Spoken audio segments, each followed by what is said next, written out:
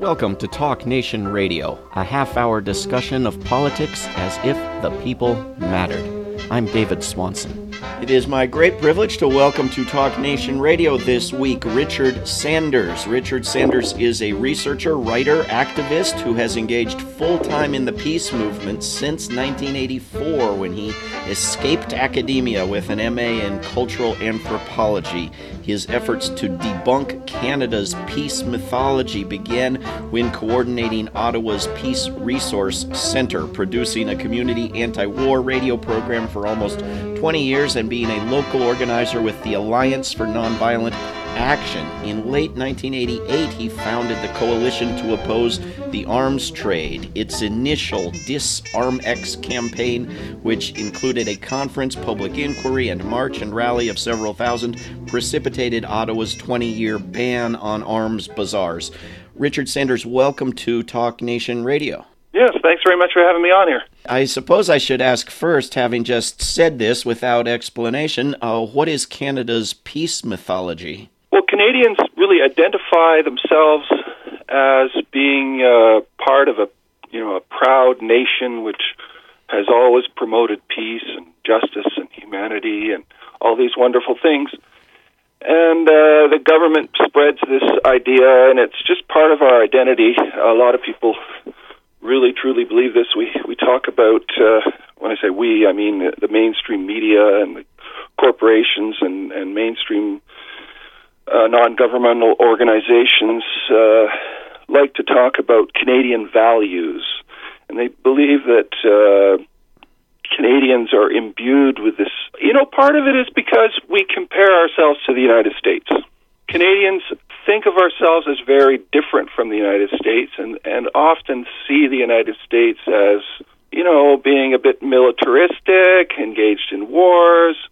We think about the civil rights movement, slavery, and we always compare ourselves to the United States. And so Canadians think of ourselves wrongly as being some kind of a especially above and beyond and more wonderful examples of humanity than our friendly neighbors to the south.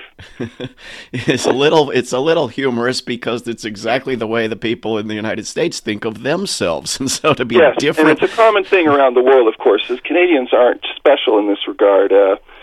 Many nations, the members of many nations, see themselves as being special and having this wonderful history, when in fact,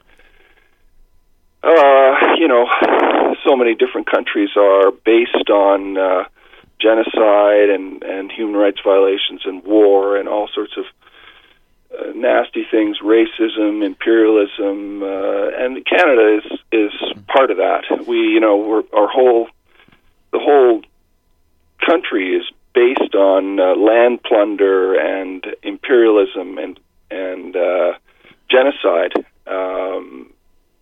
So the whole idea that Canada and Canadians are imbued with this wonderful natural tendency towards these, what are called Canadian values, it's just pretty ridiculous.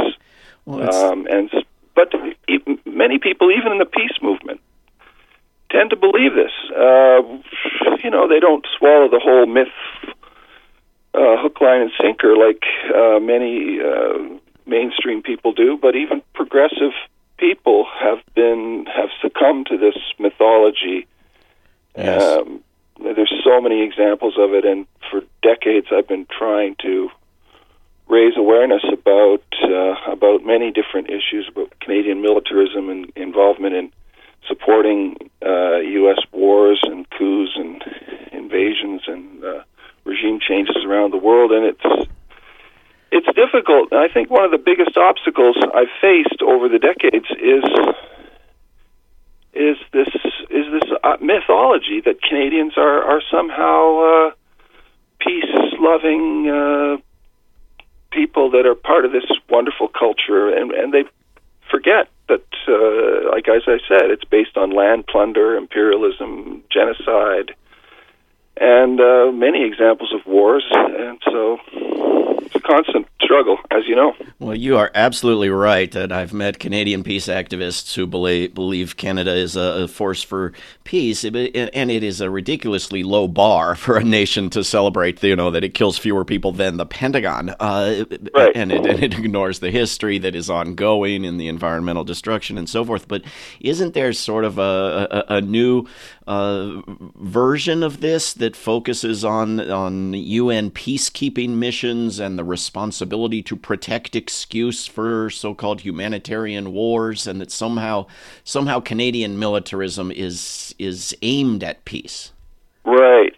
Yeah, for a long time, Canadians prided themselves on this whole idea of peacekeeping. Our Prime Minister, Lester Pearson, who we could talk about at length if you like, he was, the supposed founder of United Nations peacekeeping, and actually the guy was a real incredible Cold Warrior. He was like the father of Canadian Cold War ideology. He supported the Vietnam War in the 50s, and the invasion of the Dominican Republic, and he was anything but a wonderful peace-loving guy.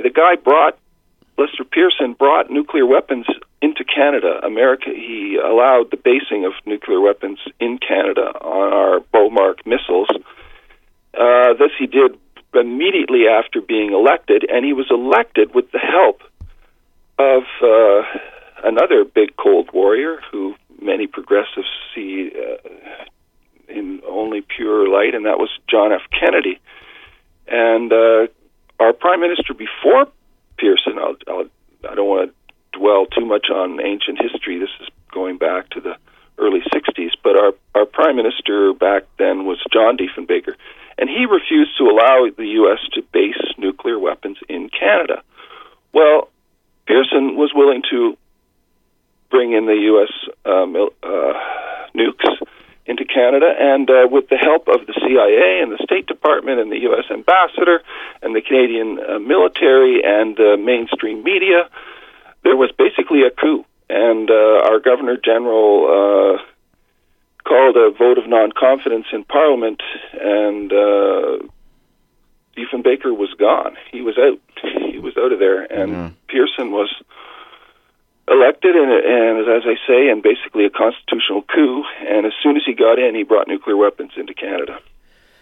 So that's a little part of our history and about Pearson, this wonderful founder of and recipient of the Nobel Peace Prize for his creation of peacekeeping, that many Canadians and others around the world don't know anything about. Richard Sanders, you're going to be speaking at the No War 2020 World Beyond Wars conference in Ottawa in May, which will be part of a week-long effort to shut down CANSEC, the latest giant weapons show in Ottawa. What should people doing this work today know about successes and failures in the past of opposing these giant weapons shows in this peace-promoting country? Yeah, this is a big issue. The Canadian role in the international arms trade is a very important part of one of the many ways that Canada contributes to the perpetual war machine. We sell several $billion worth of military equipment to the United States every year. And the United States makes up about, 70% or so of our total military exports.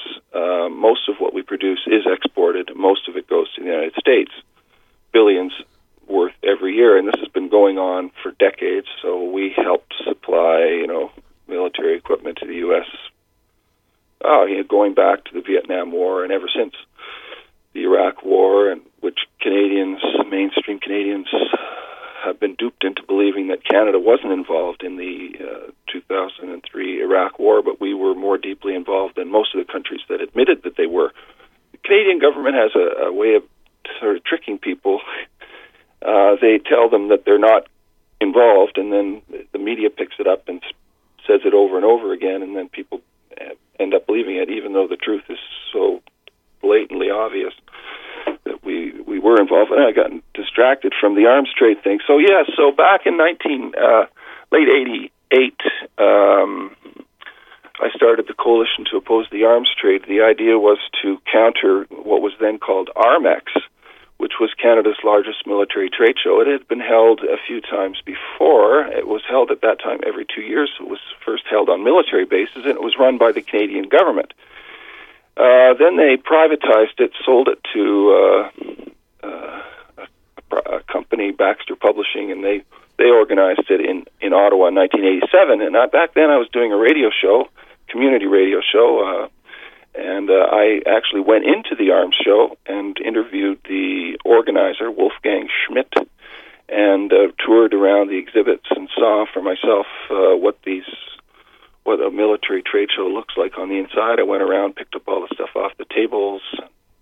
Anyway, so I decided that this was the biggest, ugliest, most blatant, symbolic manifestation of Canadian militarism that I could possibly witness in my city. There was no other such example. And I think this is a good strategy for peace activists, not only on the arms trade, or not even just peace activists, any kind of activists. You pick the most blatant symbol of what you're opposed to, and you find it a concrete example of it right in your city or town or whatever, and you focus your attention on that. So that's what I did. I focused on the Armex military trade show, and this was really the first time that anyone had opposed in any kind of organized way military trade exhibitions in Canada. And so that was another very useful thing, or a very significant factor, is that it was kind of a new thing. People didn't know about Canadian involvement in the international arms trade, and so because this big example of it was coming to Ottawa, it was a great target.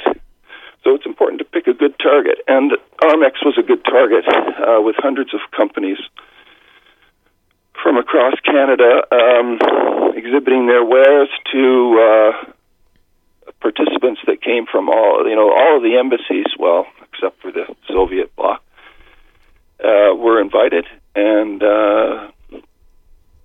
they sent their procurement officers. This is still the case with the latest. With what's now called CANSEC. It's not organized by the same people, but it fulfills the same function. It promotes Canadian military exports and sales to the Canadian military as well. So what happened was that at our first meeting, there was a city councillor that came. We had a really good turnout, like about 40 people, I think, as I recall, from lots of different organizations, and just towards the end of the meeting, this guy got up and he walked out, and he said, he hadn't said a word during the meeting. He said, "Well, I just want to let you know that my name is George Brown, and I'm a city councillor." He was a young guy in his 20s, and I'm going to be doing everything I can to try to make sure that this thing gets stopped. That the city try to somehow deal with this. So they did. With his great work, and we supported him with petitions and all sorts of support for him. He got a resolution passed in the city council to ban all future arms trade shows, not just Armex, but any other kind of military trade exhibition from city property, so from municipal property, and that's where Armex was held. It was held at the exhibition grounds in the large. Facilities there, and so it was banned, and that ban stayed in effect for 20 years. So it couldn't be held on city property. They had to move it, and they moved it to provincial government property, and now it's held on private property. But the ban was in effect from at least it was banned from municipal property for 20 years, which was. Richard. But there's different ways of measuring success of a campaign, and I think the most important measure of success is how much awareness you can raise. Public awareness is very important. Considering what I was saying about Canadian peace mythology, most people in Canada still have no idea that Canada's involved in the arms trade. I mean, they have a little bit of knowledge in the last few years because of one particular sale, or set of sales, you could say, of armored personnel carriers to which are basically tanks, weaponized armored personnel carriers. We sell to Saudi Arabia. Saudi Arabia is Canada's second largest recipient of military equipment. The United States, as I said, is the first. But I think it's more important to target the U.S. But anyway, so our campaign against Armex was really successful in terms of hundreds and hundreds of newspaper articles across the country that were focused on Canada's role in the arms trade. So it was success in that way. You've said in the past, Richard Sanders, that the success was not so much about banning the shows from municipal property as about lifting the ban on media coverage that had previously protected the public from knowing anything. Was there literally a ban, or do you mean that the corporate media simply, as is its tendency, avoided covering this? Yeah, well, you don't have to tell the corporate media what to do. They know themselves how to protect their kind, the 1% or whatever.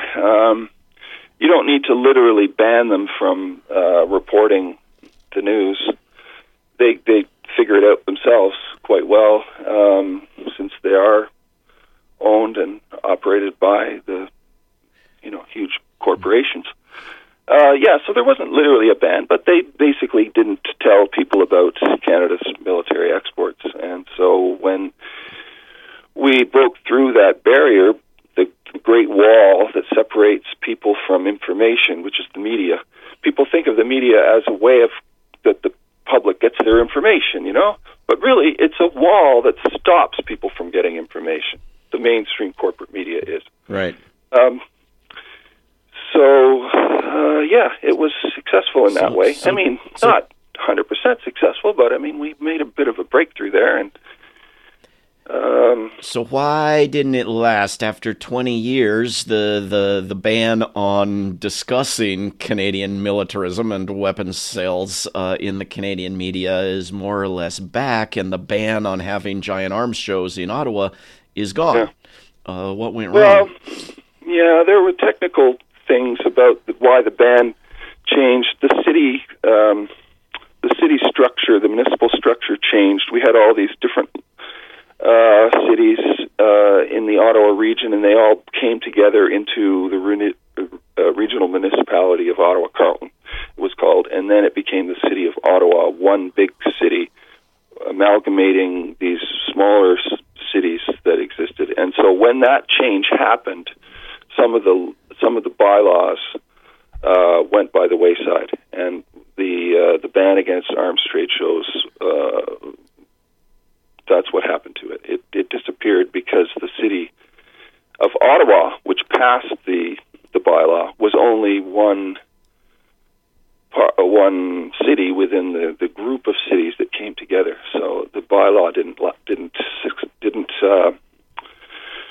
survive the amalgamation of the cities. Can it be recreated? Not with the city council we have now. There's just no way that it could get through. This is, we do have some progressive councillors, but no, they would never. But even so, it wouldn't matter, because now they just hold it at that they have a huge facility that's privately owned. Yeah. So,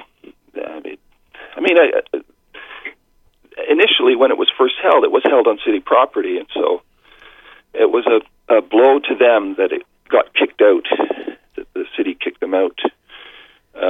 But now they can survive quite well without having the city facilities. They've got the private facilities now built up that are quite nice for them. So we can create a counter peace bazaar against the weapons bazaar. We can communicate to people our opposition and try to bring some shame to the weapons dealers. What else can we do?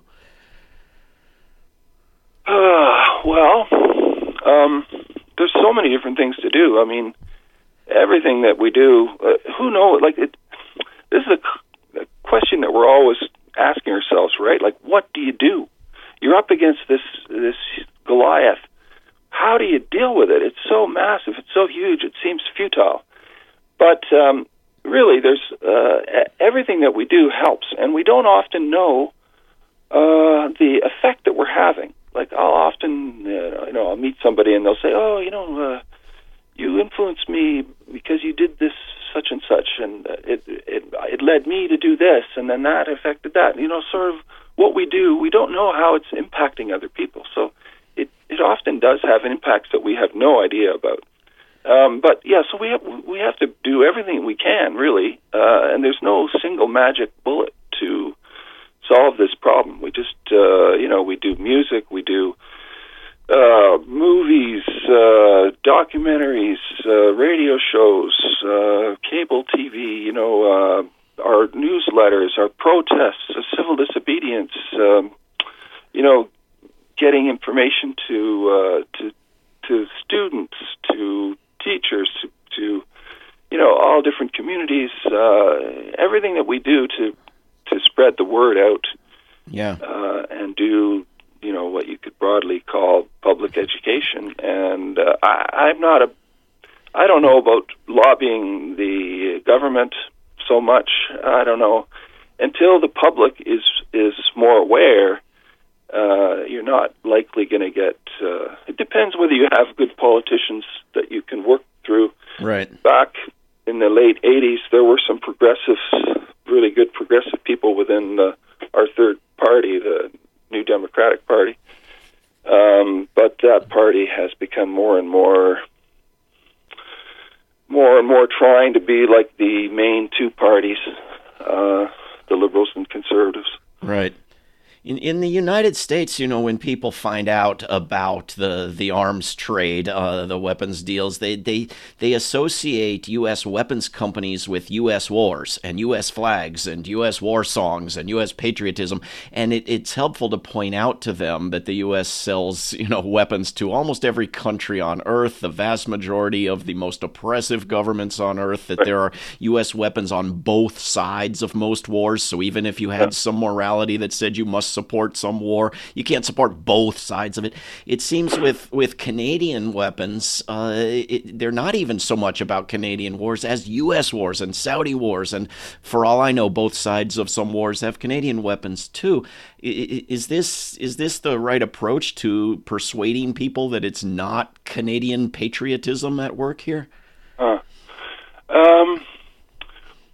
okay, there's a few things to say about that. What the Canadian military companies largely do is build components, very high-tech component parts that are then sold to the U.S. and then assembled into major weapon systems. Think about warplanes, bombers, fighter planes. So every U.S. Major weapon system, ships, submarines, warplanes, complex pieces of machinery that have hundreds of companies contributing equipment into. So those Canadian companies are producing, electronics or radar or communication systems or weapon systems that go into those U.S. Weapon systems. The other thing is, when you talk about U.S. wars, a lot of these wars are NATO wars. They're U.S.-led NATO wars. And Canada is a major player in NATO, always has been. And earlier on, you talked about the concept of responsibility to protect, which is this UN doctrine that basically a lot of progressive people see it as a good step forward because we're helping in these wars and military interventions. Were supposedly helping poor innocent people to protect themselves from oppressive governments. Problem is, when you do these regime changes, you can't trust the U.S. or Canada or NATO to decide who should be the leaders of these countries, and often they just replace one repressive leader with another. And this whole responsibility to protect, basically, what it does is it provides a pretext, it's a systematized or institutionalized process for creating pretexts that can be used to convince or con the public into believing that the one war or another, whatever the particular war is that they're trying to promote at that moment, they need a trigger for it, they need an excuse for it. So it helps to kind of convince the average person that it's indeed a good humanitarian thing, this humanitarian intervention. Will help people, but in fact, It usually helps people about as much as residential schools, where 150,000 children were kidnapped from their parents, and it was part of a process of genocide. I mean, the schools were about as helpful to those kids and their families and to First Nations culture as these humanitarian interventions that are created by the Responsibility to Protect doctrine. So, Richard, I don't know. I think that one way of one approach to dealing with the problem of is that you need to explain to people what these wars really are about. And usually it's about corporations making a lot of money, or it's about geopolitical positioning in the world for military bases or whatever. But because the wars are sold to the public using all sorts of lies. Because if the public was told the real reason for the war, they would never support it. And you need to have public support, because the public provides the taxes and it provides the soldiers. The people, taxpayers, donate their children to these wars to get killed and to kill, and they also donate their money, or they give their money, they're taxed. So that's how these wars are fought. But they wouldn't be so inclined to do that if they knew the real reasons for the wars. So I think that's something that the peace movement and the anti-war movement needs to keep in mind, and I think that we do that, but it's also important to know that the progressive organizations, big mainstream progressive NGOs, are often supporting the wars that they should be opposing. They're supporting these wars because they read the newspapers and they watch TV and they listen to radio, and they get conned by the coverage and the lies, and so the progressives end up supporting these wars. Richard Sanders, I wish we could go on. We're long out of time. We will do everything we can to counter the misunderstanding, including through the No War 2020 conference in Ottawa, where you will be speaking in May. People can go to worldbeyondwar.org to learn more. Richard Sanders, thank you for coming on Talk Nation Radio. Oh, thanks very much to you too. This is Talk Nation Radio. I'm David Swanson. Take action at rootsaction.org. Help end war at worldbeyondwar.org. All past shows can be heard at davidswanson.org. Talk Nation Radio is produced in Charlottesville, Virginia, and syndicated by Pacifica Network. If you are listening to a non-profit station, please support that station. Talk Nation Radio is funded by contributors at davidswanson.org. There is no way to peace. Peace is the way. Until next time.